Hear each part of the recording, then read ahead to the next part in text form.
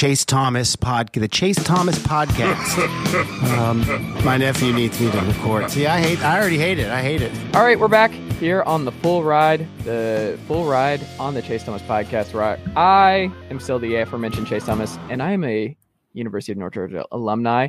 And that guy over there in Tequila, Georgia, Matt Green, also a University of North Georgia alumni. Good sir, how are you? Good evening, sir. Yeah, for the podcast listeners, they might not realize rocking the same hoodie as last week, Yeah. But repping my colors. But I was been looking for my North Georgia hoodie. You know that like that college, that typical like college hat that's like it's got the horizontal lines above and below, and it's like UGA, those kind of things.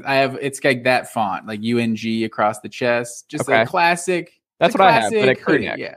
I don't have a hoodie. I have the crew neck blue one. Yeah, can't find it, so I'm disappointed about that. But it's somewhere in there. You got to go look somewhere for sure. But you know what UNG did? They like moved over their bookstore, so all the stuff they used to have on their thing, it's now on like this other platform, and they have like 4 things total. So they like everything's gone. Like all the stuff's basically gone, and they have like leggings and like one hat. It's pretty wild. But they lost all their stuff, all the UNG merch that I want to purchase and support my undergraduate alma mater. I can't do. So UNG, hit me up.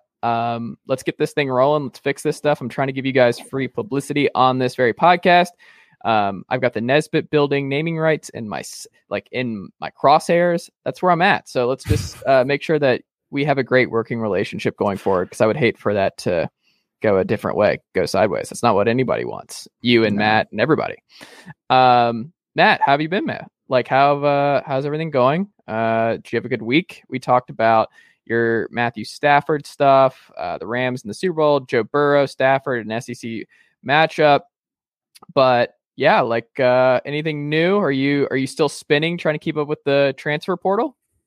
Yeah, man. Obviously, I feel like this was technically National Signing Day today. It doesn't feel like it. It's not that. We need to rename it. It's like it's like the other signing day now. Yes, right.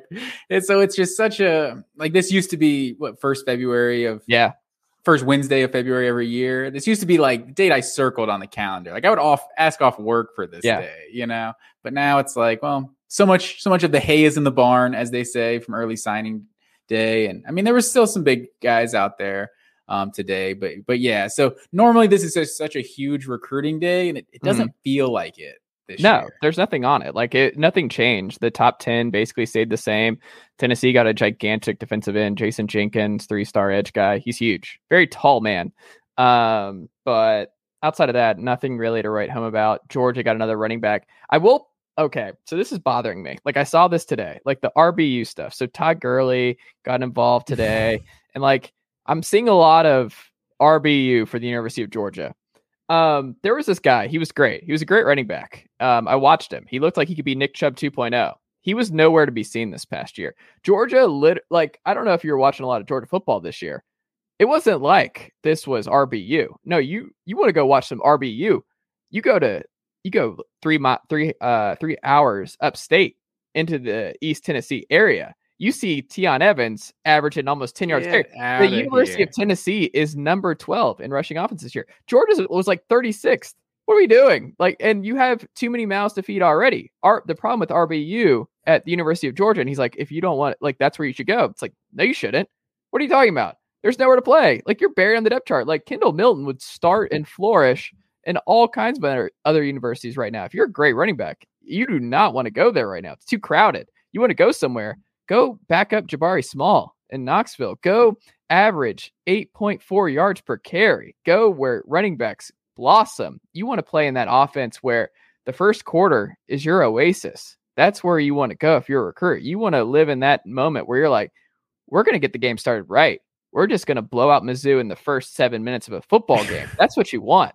That's what you want if you're a Southeastern recruit. You want to be in that orange and white, and you want to be the next Alvin Kamara. So if we're going RBU, can you at least get in the top 10 in rushing offense next year? Can we do that, Matt? Oh, wow. This is one season. First of all, with Kendall Milton had like multiple injuries this year and last year that have like kind of like sidelined him, kind of hampered him. Because I feel like Kendall Milton too. He looks like he like you say, he's got some Gurley, some Chubb in him. Yeah. Like he's a beast. But Georgia's been running back you for a while. This isn't like a new thing. I mean, it started with Herschel Walker, like back in the day, but it's the reason it's still RBU because I think you touched on something about too many mouths to feed. Do you want to be a great college running back or do you want to be a great all-time running back, period?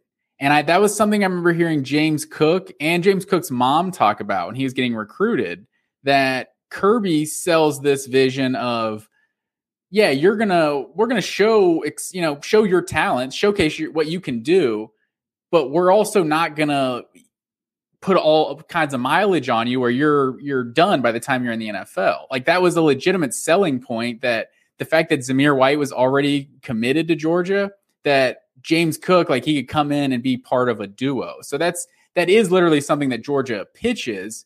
And if you look at all the offenses in college football today, I mean, how many of them are still really dedicated to running the ball? Like Tennessee goes up tempo, but it's a lot of passing. And as far as the up tempo goes, Tennessee is pretty balanced as far as that goes. But I mean, like Alabama, like, they probably produce as many running backs as Georgia, but like they produce as many everything as everybody. It's like they can't be running back you because they're everything you. Like they're wide receiver. They're wide receiver you. They're quarterback you. They're defensive line you. They're cornerback you. Right? It's like it's basically everything. So you can't really. They're kind of like Miami was back in the day. Like Miami's like that run right there, producing who's Edgerrin James. Clinton Portis, Willis McGahee, Frank Gore, just back to back to back to back. Like that's absurd. But at that point, Miami was also everything just producing Pro Bowlers at every position. So I think Wisconsin probably has as good of a say as it. I mean, you got Melvin Gordon, you got Ron Dane, Jonathan Taylor, Melvin. I'm forgetting Monty Ball, Melvin Gordon.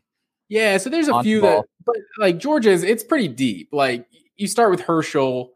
If you're going way back, like Garrison Hurst, Terrell Davis, like that's an NFL Hall of Famer right there. Like, and then I think even Robert Edwards, leaving out Musa Smith. Rodney Hampton, and Robert Edwards were good. Why did Musa Smith deserve that kind of slander? Musa Smith was solid, but he wasn't exciting. I think the running back U thing. I think Noshawn reignited the running back U. Like he was truly like the best running back in college football. And then you had Gurley, even Isaiah Crowell, like number one running back in the country. Obviously didn't pan out at Georgia, but like then you had Gurley. I think Crowell and Marshall because he brought the puppy onto the podium, without a doubt, and it was like what Crowell represented too. Like that was a bad, that was coming off Mark Richt's only losing season with the whole dream team class, and you're able to get this 5-star number one running back. Like that was a big deal.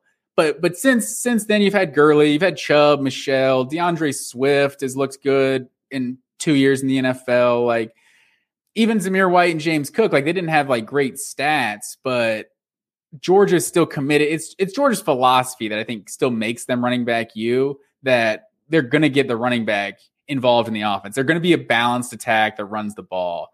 That you're seeing that more and more of that go away, that you have to have this quarterback that throws it 40 times a game to win in college football. And Georgia's been one of the few pushbacks on that. And that's actually been able to achieve at the highest level too, by kind of playing that more traditional style of defense and running the football. I hate it. So we'll put a pin in it. But and today, they have Branson Robinson already committed, who's a top like 5 running back in the country, and then Andrew Paul. It's a double first name situation. And honestly, when it comes to Georgia, it seems like whenever they bring in a duo like that, the guy that's not ranked as high, more times than not, seems to be the better player. So who knows? Andrew Paul's a 3-star, but like Georgia's got a strong history, and Kirby Smart, of like the 3-star in the class potentially being the best one out there, the Jordan Davis or Eric Stokes of the world. Like they've hit on a lot of those 3-stars. Yeah. The rich get richer. I would like another running back because not having Tion Evans in my life, and just Jabari Small was not someone who seems like he can handle a number one workload. Very good player, but we need a rotation up here in Knoxville, and we'll see what happens there. Still some pieces to be decided, but as much as people would like for me to get into the minutia of the Tennessee depth chart heading into the spring, we'll move on. We got some time for that. We do. And speaking of, we should mention at the top of this podcast. So we're going to start, friend of the pod, Late Kicks, Josh Pate does really great work at CBS. He's doing a temperature check for different programs every week, and it's really good stuff.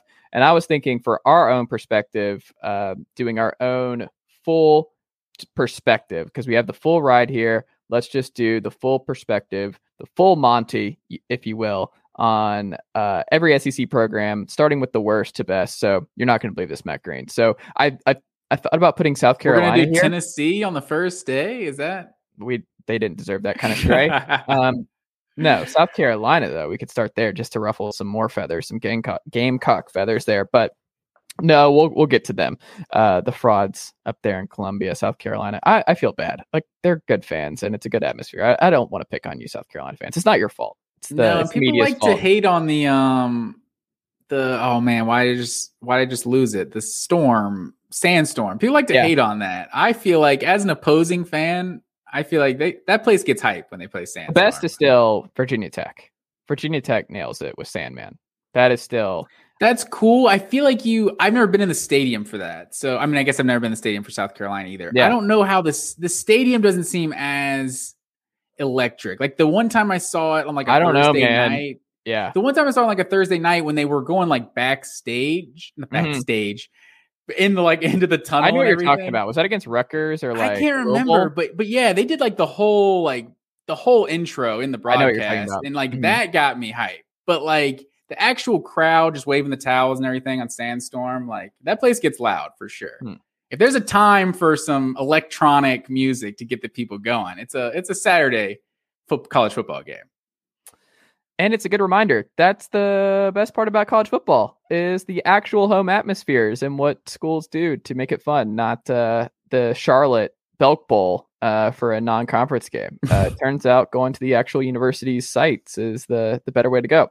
Even if that means this $1 billion industry does not get as much money as they could. You're not going to believe that, but that's how that could work. Also broke tonight. So Michigan, it looks like they're going to keep Jim Harbaugh for at least one more year, Matt. We talked about this a little bit. We'll peel behind the curtain a little bit, but there were some technical difficulties. So we got a little bit into this before we had to restart here. But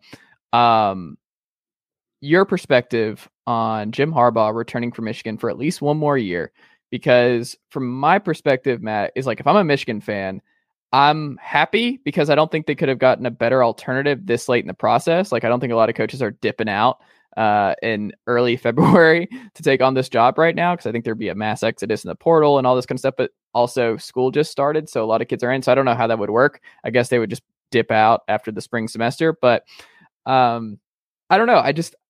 You kind of want to just get through one more year, but also you're like, man, this kind of blows that we just made the playoff, and now it just seems like Harbaugh realized something that we should all now realize, which is I can't get enough 4 and 5 stars to run the gauntlet and win a national title here at Michigan. Like, that's just probably not in the cards.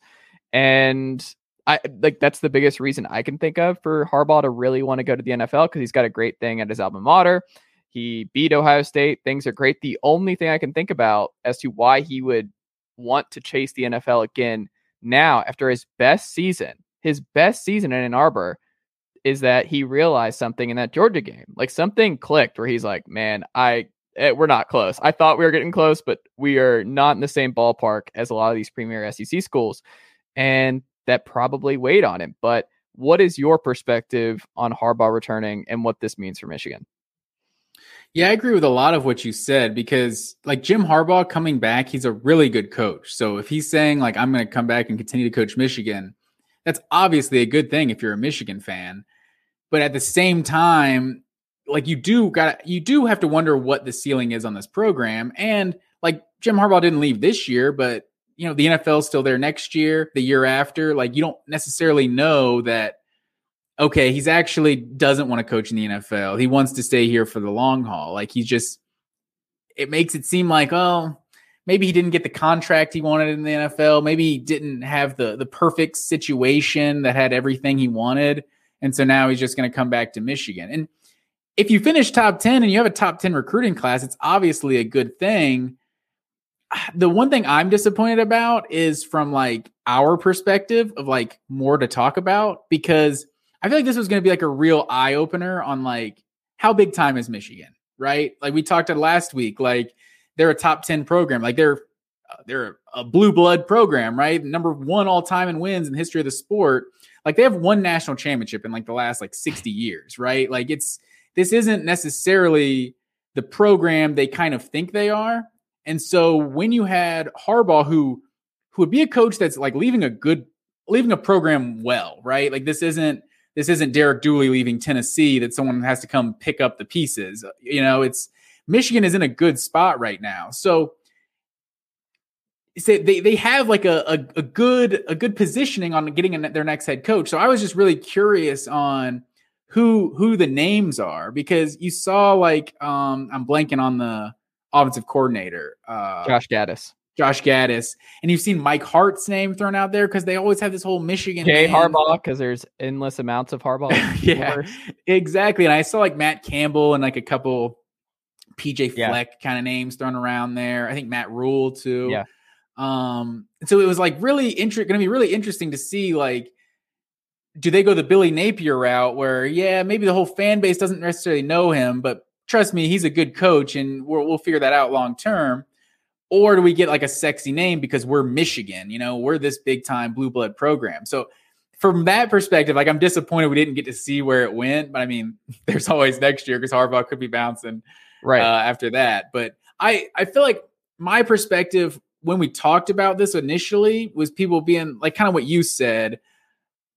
If this is my best team ever at Michigan, I'm getting blasted by Georgia. And it was, what was it, 34-11 or something? And it wasn't your team. Even, what do you mean? Why are you asking me? Close. Why are you asking me, Mac? I know they had 11. I can't remember exactly how many Georgia had, but it was like 34-11, I think. And that was with like a last minute touchdown too, like how most of Georgia's games went in 2021.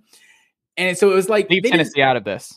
They didn't have a transcendent talent. This wasn't as just Deshaun Watson Michigan team or something like, oh, well, we just had this number 1 overall pick. I guess Deshaun Watson wasn't number 1 overall pick, but you know what I mean? Like we didn't have this all-time great quarterback and we can't even win with him. It was like, you might not be able to get another defense that was this good with some of these elite prospects like Hutchinson, but a Cade McNamara, like you can get a quarterback a lot better than Cade McNamara. So it's like if he gets his guy, maybe JJ McCarthy is that, who knows? But it's like if they truly have their year of like, oh wow, Michigan looks great all year, and they like smoke Ohio State or something. Like if they actually have kind of the preseason hype, they showed all year, and then you get blasted by that team in the semis.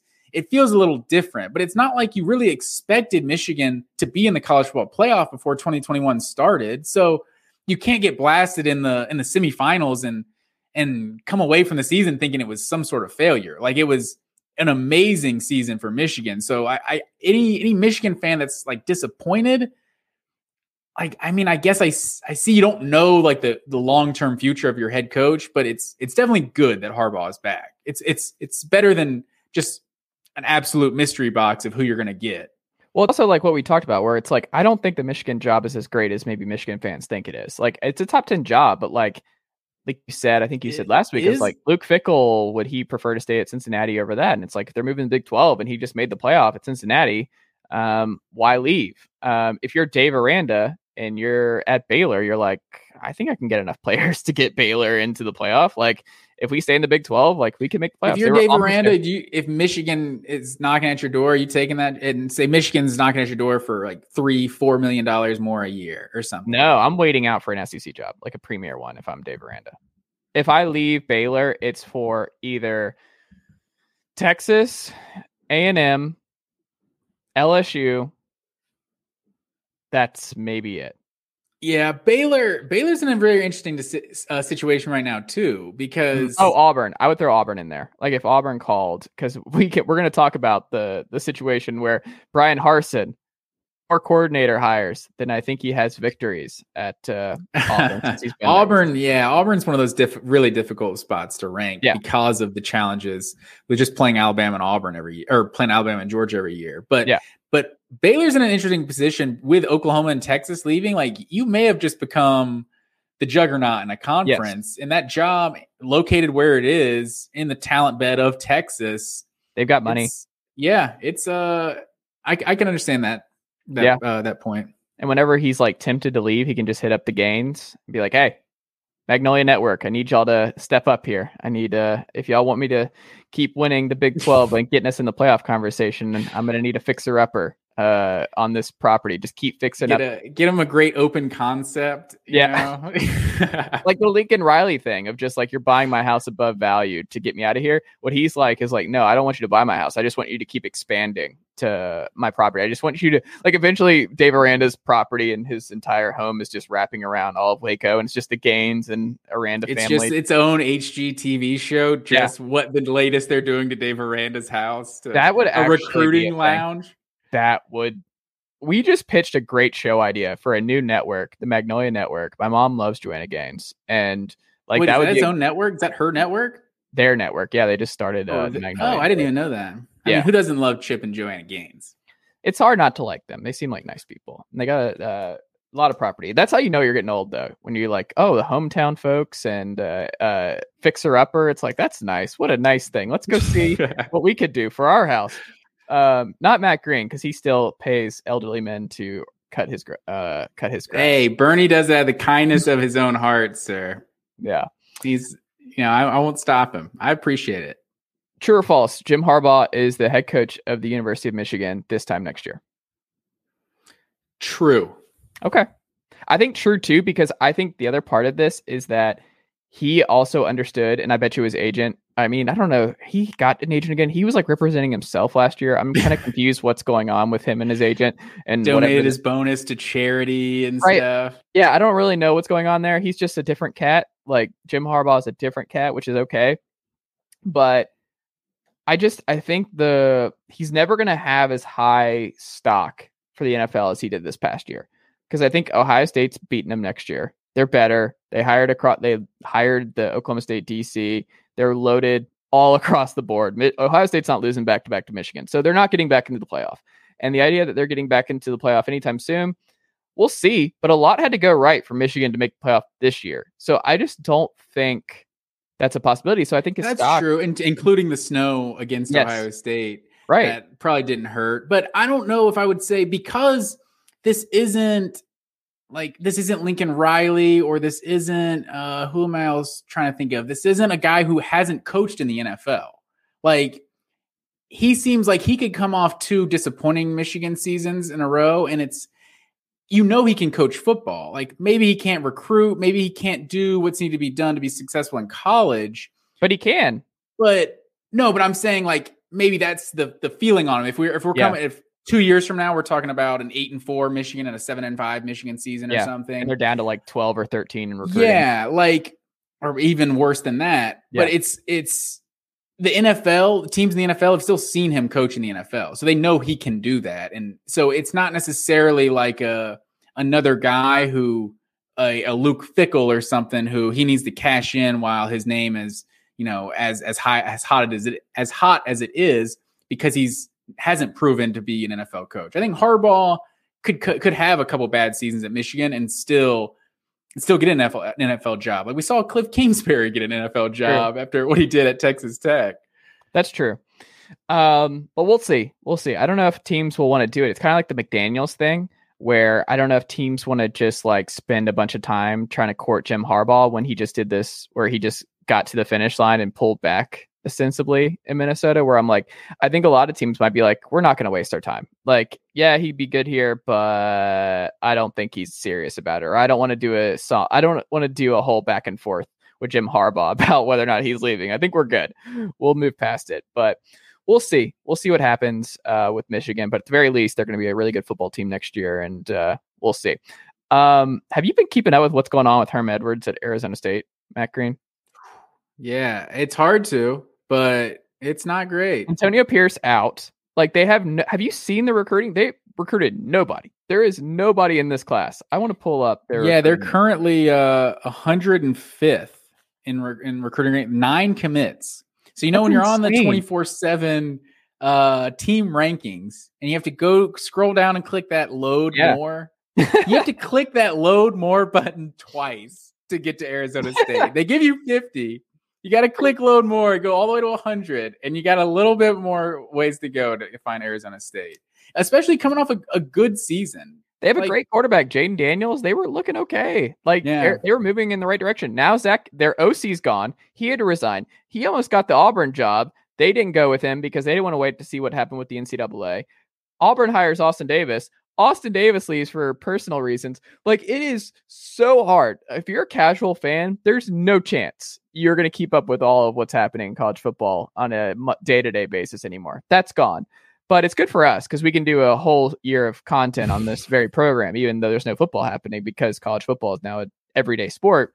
I don't know, man. Arizona State is suddenly just in horrible, horrible waters because they won't feel this year, but this is bad. And I don't know how Herm keeps his job after all this. And then you have looming NCAA violations with this one because this is serious and this is bad. And lots of people are kicked off. And I don't even know if Zach Hill and Antonio Pierce can get other college jobs after this.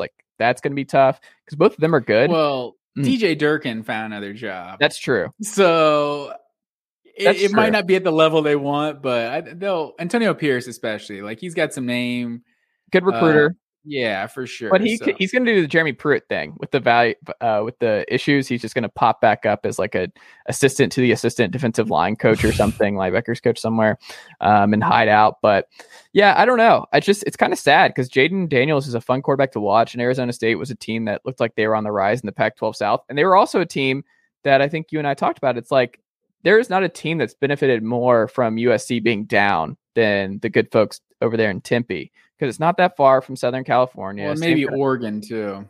Well, Oregon, but Oregon's more the Northwest. Oregon, yeah, it's a little bit different. I was looking at it as more of a regional thing. USC could not match what Tempe was able to do as of late, and they were able to kind of clean up and pick up where USC missed out on guys that they should not have missed out on because Arizona State was just a better program. They had a lot of NFL guys in there and all that kind of stuff. So there was a lot of momentum with Herm and Antonio Pierce and what they've done. And now that's all gone. This recruiting class is destroyed. I don't know. Things could get really bad in a hurry. And I have an idea, Matt Green. What if we just canceled the state of Arizona out of college football for a couple of years? Let them get their act together. Jet Fish not going well at Arizona. Arizona, just their history is one of the worst Power 5 jobs of all time. And that's continued to be the case. Turns out bring in Teddy Bruschi. And do you remember this guy from Arizona past? That's not really working out as of yet. But man, I don't know. Arizona football across the board, it's bad. It's bad state of affairs. And it's so disappointing too, because Arizona State is they've been one of those respectable programs in our lifetime in the Pac-12. Yeah. They have plenty of seasons where they get ranked, the Jake Plummer years, Andrew Walter. There you go. They've had some guys. I think when Georgia went out and played them, and when I remember Stafford's junior year, I think they were actually ranked at that time, 20 something maybe. Who was the quarterback that year? Was that Walter? It had to be Walter. Man. Maybe. I can't even remember. I remember Noshawn had a crazy dive in that game. Yeah, right? that highlight reel. Yeah, where he dove over the goal line. But wouldn't that game have been better if they played it in I don't know, SoFi Stadium? Yeah, and in the Cardinals and University of Phoenix Stadium would have been way better. But yeah, I feel like there's been just so much ineptitude in the Pac-12, since Pete Carroll left. Obviously you have a couple good years for Oregon, getting into a couple national championships, but then Stanford had their run of being a solid, a top 10 program, you could probably argue there for 5-6 year period. And outside of that, we remember the days of Colorado being a relevant college football program, of Arizona State being relevant, UCLA not being a joke of a program, even Oregon State being solid. I think Oregon and Oregon State were preseason number 1 and number 2 that one year with Joey Harrington and Ken Simonton. Yeah. Even Washington. I know you're always hyping up Washington on this pod. And I'm just excited that we're getting the Vol Navy versus the Husky Navy. We're getting Smokey and the Husky to meet up. Yeah, I'm ready for it. So Arizona State. Yeah, exactly. And Arizona State seemed and even Washington State's had their years, and they were a terrible program historically. But Arizona State on, Drew Bledsoe. Hold on, don't. I'm talking historically. Way before that, though. I mean, that was kind of their pop up, right? Bledsoe and then Ryan Leaf, but it's a pretty good pop up. That was, and then I feel like they had those. They had a quality team. I remember early 2000s too. Yeah. But Darling, a brother. I think he had a brother that played at Florida State. I can't remember, but all that to say, Arizona State was at least one of those teams that appeared to be trending in the right direction. Yeah. Herm Edwards was a big name hire. You've seen like some NFL talent coming in. Like you've seen some on-field results that could actually excite you. And then with everything they've done off the field, like this program is definitely not trending in the right direction. Like they're going to go right back down, probably to the bottom of the Pac-12, and it's going to be tough to bounce back. So the Pac-12 is what there would give me hesitation on these people that want automatic bids in the college football playoff. I'm like, I don't know that conference deserves an automatic bid. Like they can't get their act together. Exactly. So we've seen like Oregon, we've been begging. Everyone's been begging Oregon to be a powerhouse so we can get a team from the Pacific time zone in the college football playoff. The answer has been BYU. They were the Pac-12 South champs this past year. That's true. They've been the best team. They've been the most consistent team out there. I don't know. I'm curious to see what happens. I mean, Lincoln Riley cleaned up and this week for college coaches opening their mouth. Shout out to Jimbo Fisher and Lane Kiffin and company this week. I don't know if you listened to Jimbo Fisher's pro wrestling news conference he did today. But these coaches are going to get, you can already tell there's going to be some coaches who don't handle NIL well because of how it's going to be received when you do well in recruiting now, where it's like, oh, well, yeah, NIL. So that's why. And we know the money that's going to these kids. And it's like, hey, our coaching staff does their work. We're flying on the copter to those high school stadiums and we're doing this and we're doing that and we're grinding 24/7. It's like, all right, man, like calm it down. Like we believe you. You're an SEC Power 5 head coach. Like I believe that you're doing your due diligence.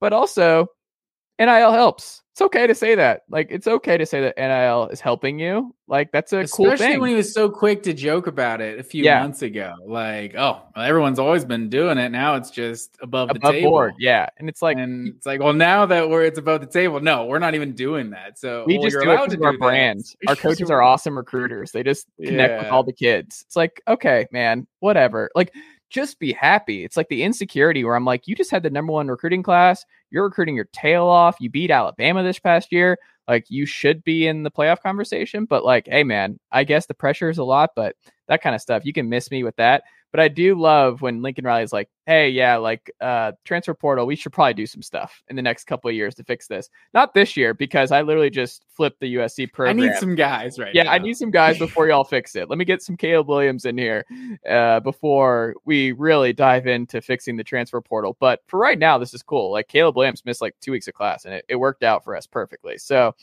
I don't know. Like it's funny that all the coaches agree, but like the coaches that are benefiting from the portal to this point, they're like, well, yeah, we agree theoretically, like big picture, this stuff needs to change. But Nick Saban's like, however, Eli Ricks, however, Jahmyr Gibbs. So if y'all want to really do your due diligence and do your homework to make sure we get this right when we fix the portal, if y'all want to take your time, NCAA, competition committee, whoever, like be my guest. I'll just keep killing it the way I have been anyway. So I don't know. It's interesting. Caleb Williams, like I said, he is officially a USC Trojan. We all expected it. It turns out the smoke with him going to Wisconsin was all for naught. There was some legitimate smoke, though, right? Yeah. I mean, it came down to USC or Wisconsin, so they were a finalist. I guess it's not completely fake. It was I would rather not know I was involved. That would bother me if I was a Wisconsin fan. I'd be like, don't tell me that. I agree with that because you had to. It went on for so long. You had to start like nothing. That's literally what we said on this podcast last week. It's like the fact that he didn't just go to USC the week after Lincoln Riley went there. That it made it seem like, well, maybe there is some legitimate talk with Wisconsin, and it was on message boards. Like, guys, I feel like if we got Caleb Williams, we got the pieces around him. We could win a national title here. Yeah. And Russell Wilson 2.0. They were smelling exactly. Roses. Yeah, that would bum me out, man. That would be an absolute bummer. And they're like, oh, so we're doing another year of Graham Mertz? That's what we're doing? We just went from Caleb Williams potentially to Graham Mertz again? Boy, man. But there's people that talking themselves into that being okay too. I mean, Graham Mertz, he came on at the end of the year, Came on in what capacity? That they weren't Iowa? No, here's what happened down the stretch. Is Wisconsin remembered, oh, right, hand the ball off to this running back. Let's just do that 30 times a game. And that fixed a lot of Wisconsin's problems. Remember the RBU we didn't need Caleb Williams. He didn't want to come in and compete here. We don't want him. He's Badger country. Barry Alvarez was like, we don't need him. We don't need him. We're good with our Jim Sorchis. He's like, do I need to come coach the team again? But we mentioned, like, that's a great thing. I think that should be the thing. It's like Tennessee, that if Heupel ever gets fired, like Philip Fulmer should be the permanent interim. Like having Bob Stoops to be the permanent interim for that one seemed to work pretty well. But like Mark Richt is a permanent interim for UGA. That'd be great. Like he's just the interim bowl coach. I don't know. I feel like every program should do this. I don't think Mark Richt's the guy though. I don't know if Where are you going with Jim I don't think he's paying close enough attention anymore. I think Mark Richt's just enjoying life. That's even better. I want a coach who's an interim who just has no clue what's going on. Like, what's your name? Like, I don't know. I don't. Who cares? Like that'd be fun. Just to throw him into the fire like that for a couple weeks of bowl prep. But we'll see. We'll see what happens. USC though, I've said we'll see what happens, but they have a lot of new pieces to acclimate. They have a lot of stuff to do. I don't think they're going to be ready to win the Pac-12 this upcoming year, but I will be curious. Like the USC-Utah game I have circled for this fall. Like Utah-USC will probably decide the Pac-12 South. I think Utah brings back enough that they should be favored and should win the Pac-12 South again, but I am curious to see how quickly Lincoln Riley can turn this around because that man was on a mission in the portal, right? Yeah, like I don't know how to phrase this. Like I don't know if there's reason to expect USC to win it year one, but like I would not be shocked at all if they won it year one because like we've been talking about the Pac-12, it's just like with all due respect to Utah because they have been. I don't think we mentioned them honestly the whole time we were talking about the Pac-12 because they've been a pretty consistent program through the years, and just the way they're built too is just very solid. Incredibly underrated coach. Yeah, I mean, was he been there 16 years or so now? Mm-hmm. Like, so he's 144-70 at Utah. Yeah, I mean that's big time. And to go from Urban Meyer to Kyle Willingham, like they've had two head coaches in the last 20 years. They've won at least 9 games 3 of the last 4 years. They went 8-1 in the conference twice in the last 3 years. Like they're just the quiet, like I feel like a lot of people, if you had to guess who was the most consistent team, they would just throw out Oregon, but it's like, no, it's actually Utah. Yeah, it is. So I don't know. Utah's definitely, but we know about the talent.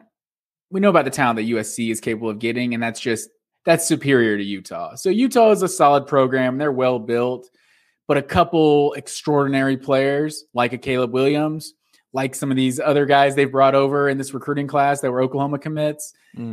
Those could make a huge difference. And I wouldn't be surprised if USC won the conference this year. We'll see. Last thing before we do our full perspective on the Vanderbilt Commodores. It's time for you to enjoy making fun of the Auburn Tigers and the current state of the Auburn Tigers, Matt Green. They don't have an OC again. Their OC last year is now an analyst or senior director of made-up position at the University of Georgia as the gang gets back together in Athens. I don't know. What do you make of this? Because like the Harsin stuff feels like this dude is not long for this job. This is so much turnover so quickly that clearly it's not a cultural fit. Clearly that there's a lot more going on behind the scenes than we're privy to. But I don't see this marriage lasting much longer. I feel like this was one of those that's interesting because it was like an outside the box hire. They didn't go with a lot of the SEC traditional names like the Billy Napiers of the world that people were throwing out for Auburn.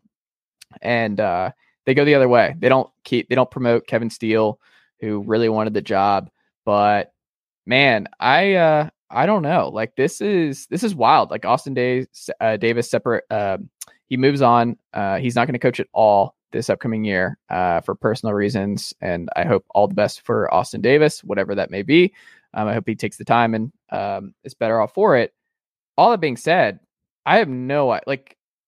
Auburn we talked about it last week. Like they're the most mercurial team in the SEC. And I don't know what to make of it. All I know is they're in disarray. And this is not how you establish any kind of credibility. And like the Auburn fan base cannot feel good about where the program's going right now. Yeah, that's what's interesting, right? It doesn't matter the reasons why things happen. If enough of them happen, then people pick up on a trend. like one or two players in your team tear their ACL. Like, yeah, that happens. 4 or 5 players, 6 players tear their ACL. What are we doing with our strength and conditioning program? It's like, I don't know. Sometimes guys just tear their ACLs, it's like, so we wanted to kind of jump to conclusions when Derek Mason left, but, we talked about, it was just 1 year on the staff, maybe their personalities didn't, mesh together. He wanted one of his guys or something like that. Oklahoma State is also a really good job. So you can't, it's a lateral move for sure. So it raises an eyebrow. And then this to Austin Davis, I mean, he's leaving for personal reasons. It doesn't necessarily mean that it's his personal relationship with Brian Harsin, that he doesn't want to coach. It could just be another coincidence. That's another guy that just had something going on that he needed to leave the program. But the narrative is already established, right? It's like now there's this feeling that Auburn is a sinking ship and these coaches do not want to be a part of it, essentially. So I don't know that that's the case, but it went from like, I mean, where were we? Like 9 weeks in? What were they, like 7-2 or something like that? Like Auburn was close to the top 10, around the top 10. Like they were having a very good season. And now we're like 3 or 4 months later, and like it feels like a win, and it's not like a win now year, but it's like a prove that you can win period. It's like if they win 6 games next year, I feel like he's gone. Like it doesn't feel like he's built up any sort of trust within the program or anything like that. Like, and even an 8-win season, like year 2 in the SEC West, like that should probably be good enough. Like, yeah, it's, this isn't a just turn it into a winner overnight. There's a lot of challenges to winning in the SEC West, specifically at Auburn. Like we haven't even talked about Texas A&M's challenge to Auburn. We only brought up Georgia and Alabama. So Auburn has so many things working against them that it makes it tough, because they also have this kind of win now mentality as well. So you can't be too confident with Brian Harsin right now, but I don't know that this Mason and Austin Davis thing, I don't know if this just means, oh, Harsin's like a terrible guy that nobody wants to work with. Like I think it could be a lot more than that.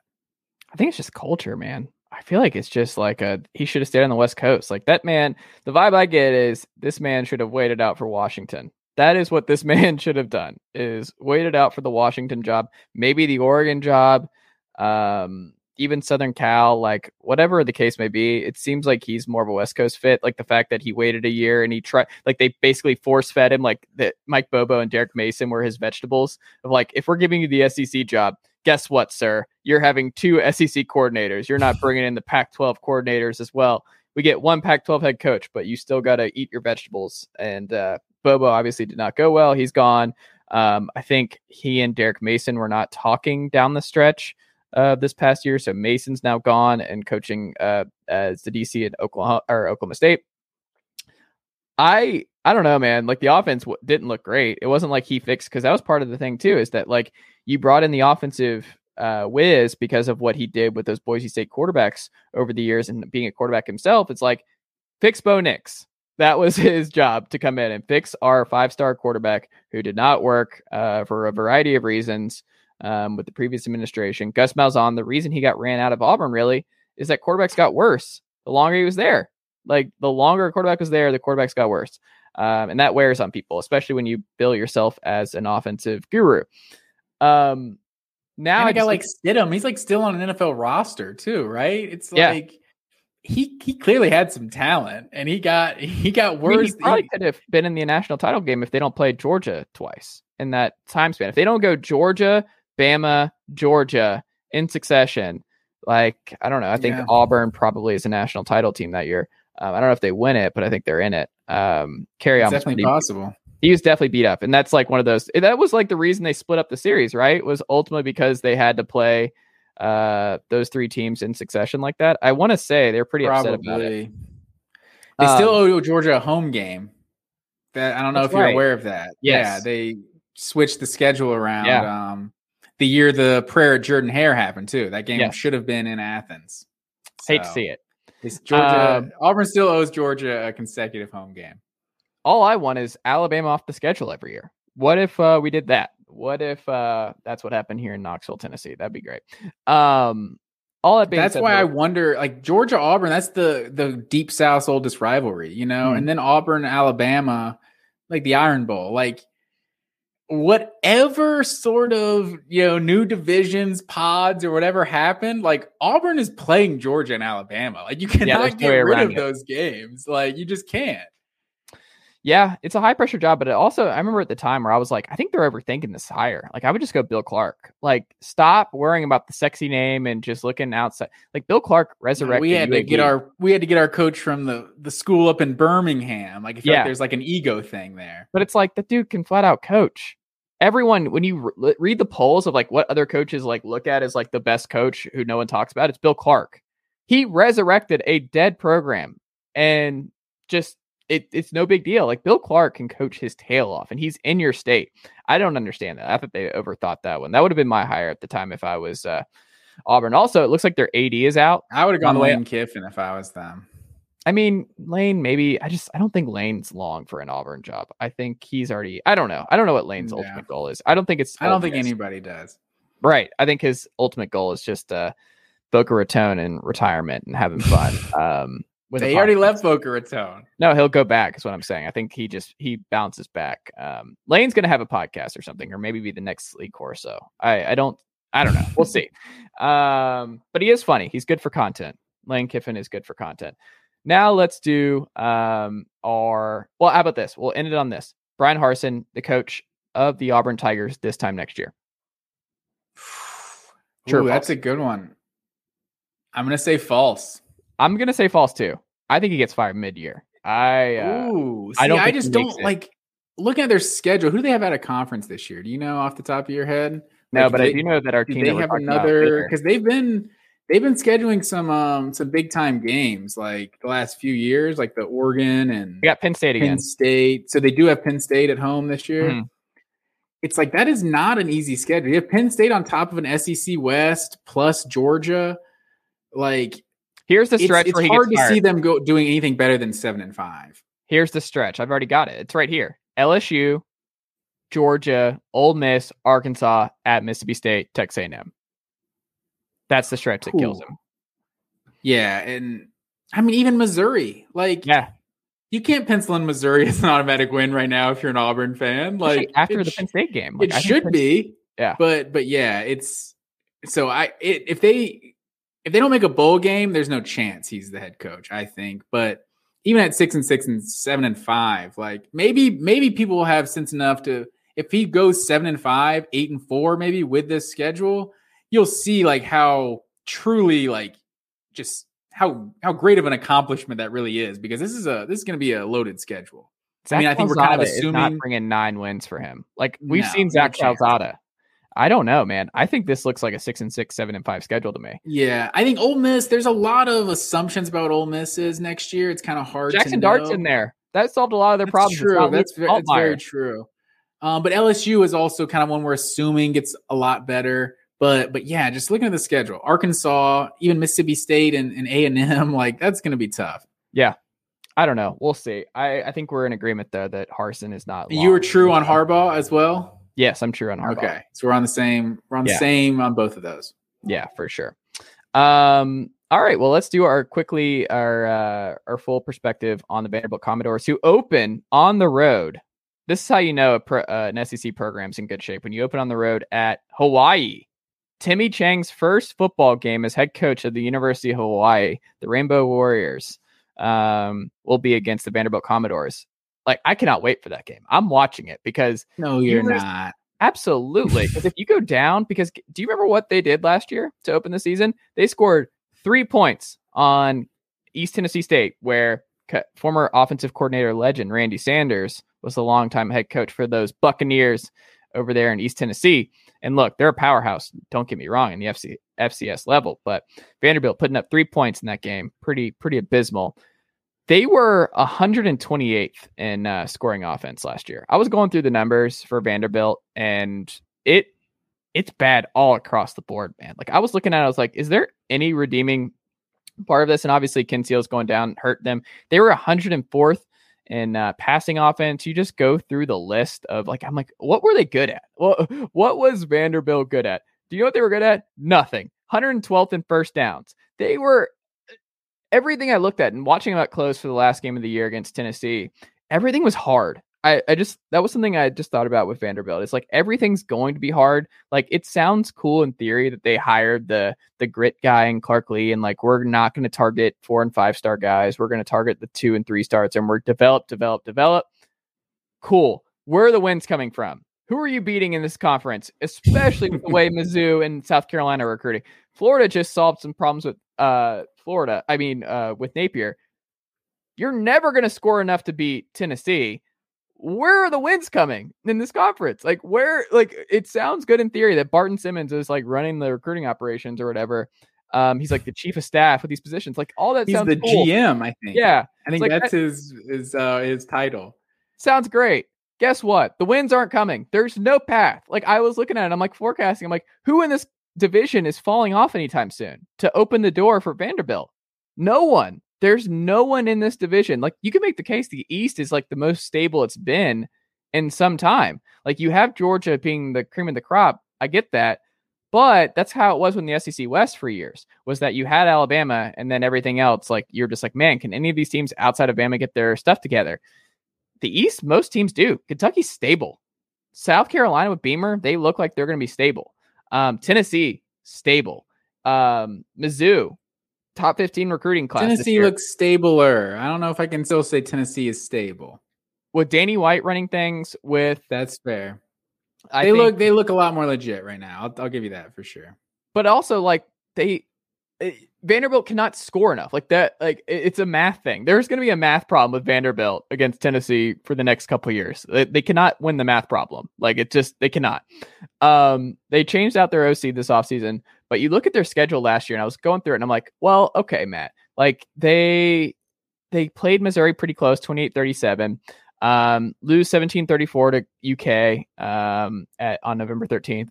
31-17 to Ole Miss, and then obviously Tennessee drops 45 on them. Again, the math problem. Tennessee's going to win games just by a math problem, because you just can't keep Heupel's offense down that much. Like he's going to score 35 minimum against most teams. So, all that being said, where are you at with the Vanderbilt Commodores? Do you see any reason for optimism? Are you a Ken Seals guy? Do you believe in where Clark Lee is taking this program? Is there any reason to buy in that next year will be any better for the Vanderbilt Commodores?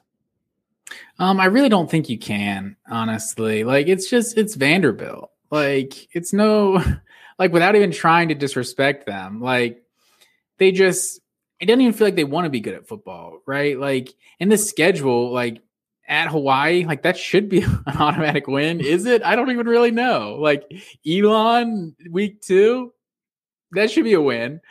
But then you got Wake Forest and Northern Illinois. Like, why are they playing? You're not winning. The fact that they're playing games. Northern Illinois at Northern Illinois in Husky Stadium in DeKalb, Illinois.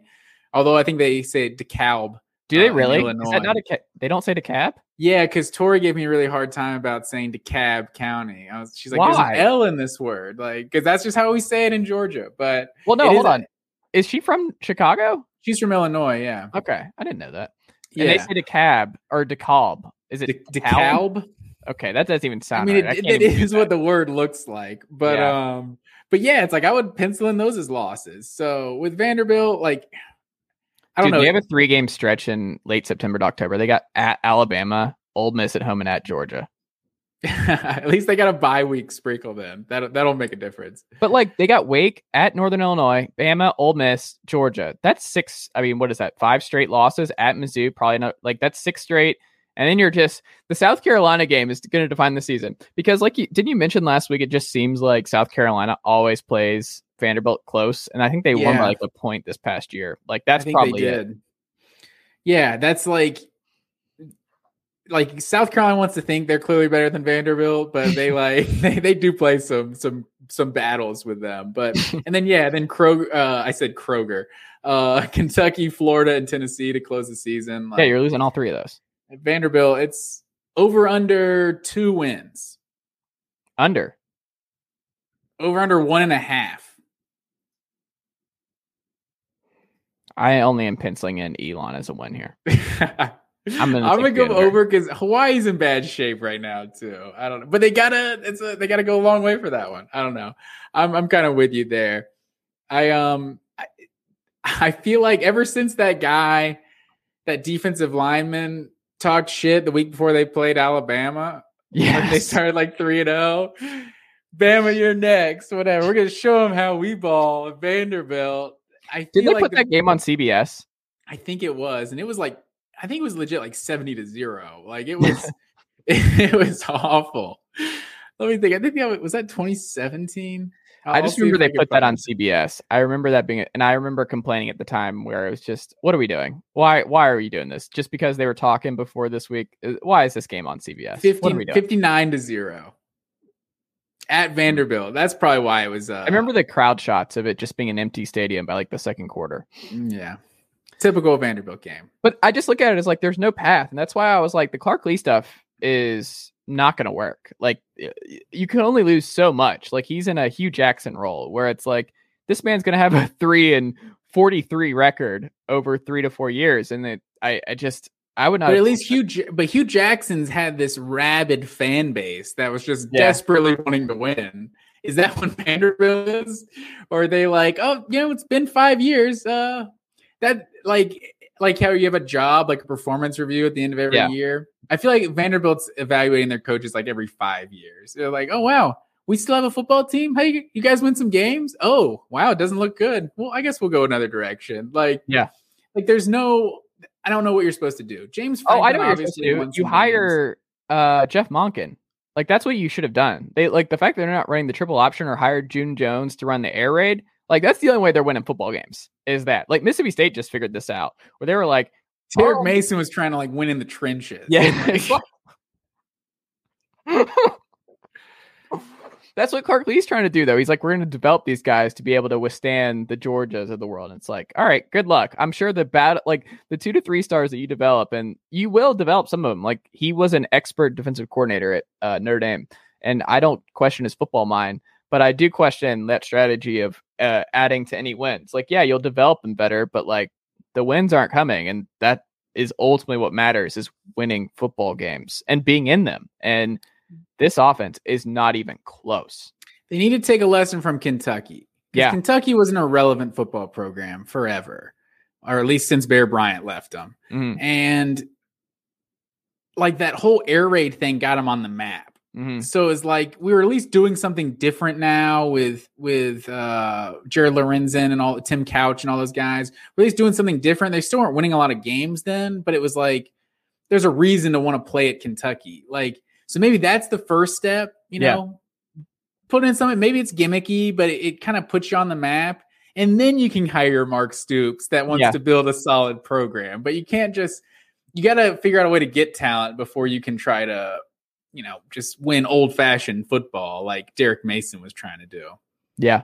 And Vanderbilt, like, what are we doing with Vanderbilt? Like, I feel like they need like an ultimatum in the SEC. Like, you need to have 60,000. You need to have 60, 70,000 seat stadium in the next 10 years, or like you're out of the conference. Like, there's just it doesn't even look like an SEC game. Well, we have an alternative. Tech used to be an SEC school. I would gladly put Tech or Florida State back in here and demote them. It's a relegation thing. You go to the ACC after a certain point. Like, I would be okay with that. Relegate Vanderbilt for Florida State or Tech. Yeah, I would definitely. Tech doesn't deserve it either, though. So Florida State would be interesting. Florida State would be. It kind of ruins that whole SEC ACC, right? It would add Vanderbilt, Tennessee in there. They could join the SEC ACC in-state rivalry club, but yeah, they got to do something because it's just they're good at other sports. Like, I'll give them that, but they run baseball. Yeah, for sure. So SEC is just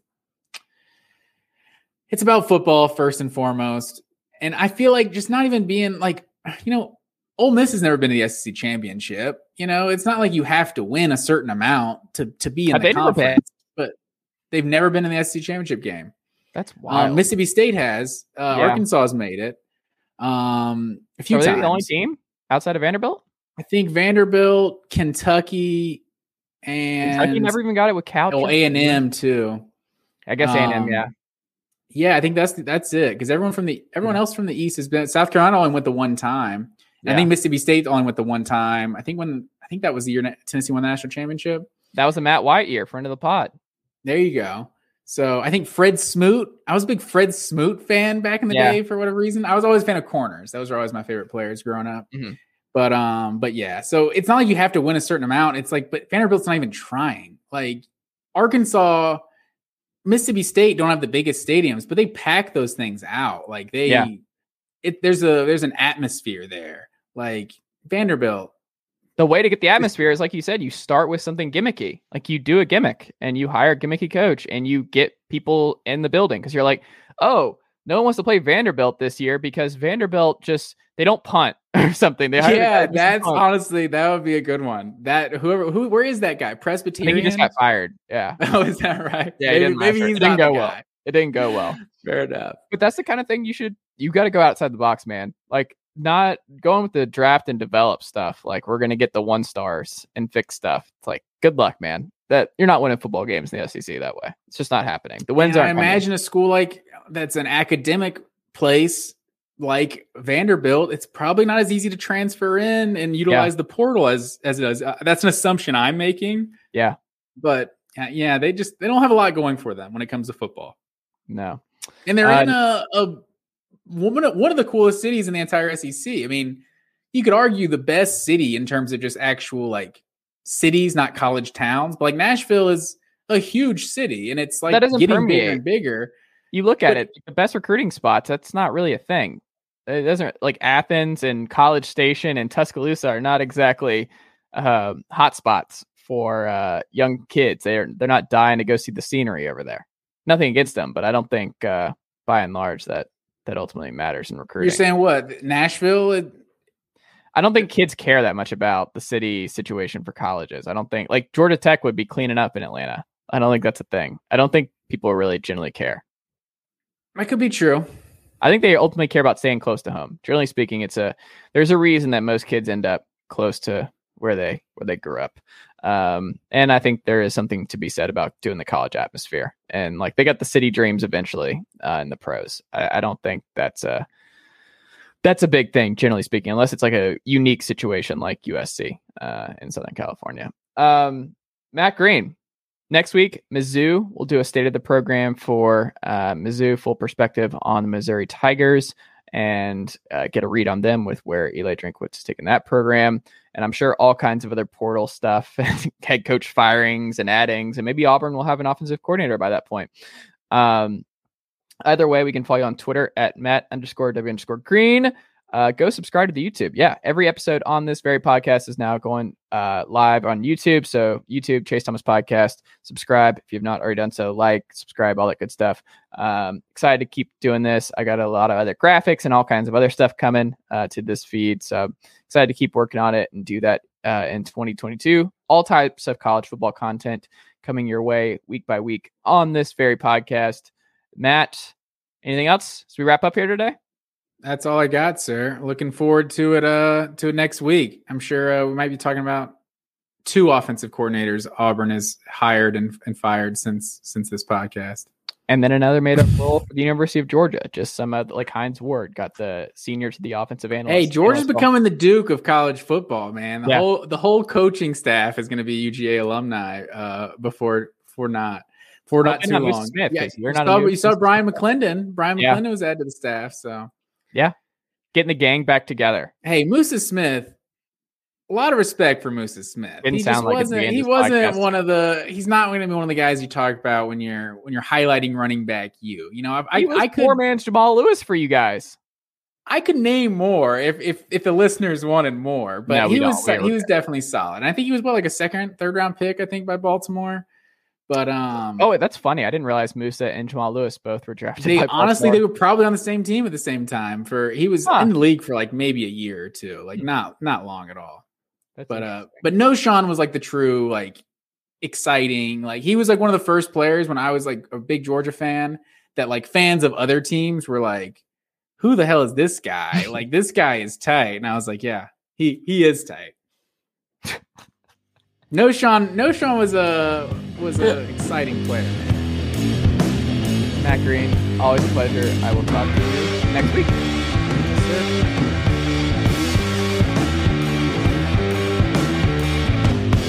Nicely done, nephew. Chase Thomas Podcast. Hell yeah.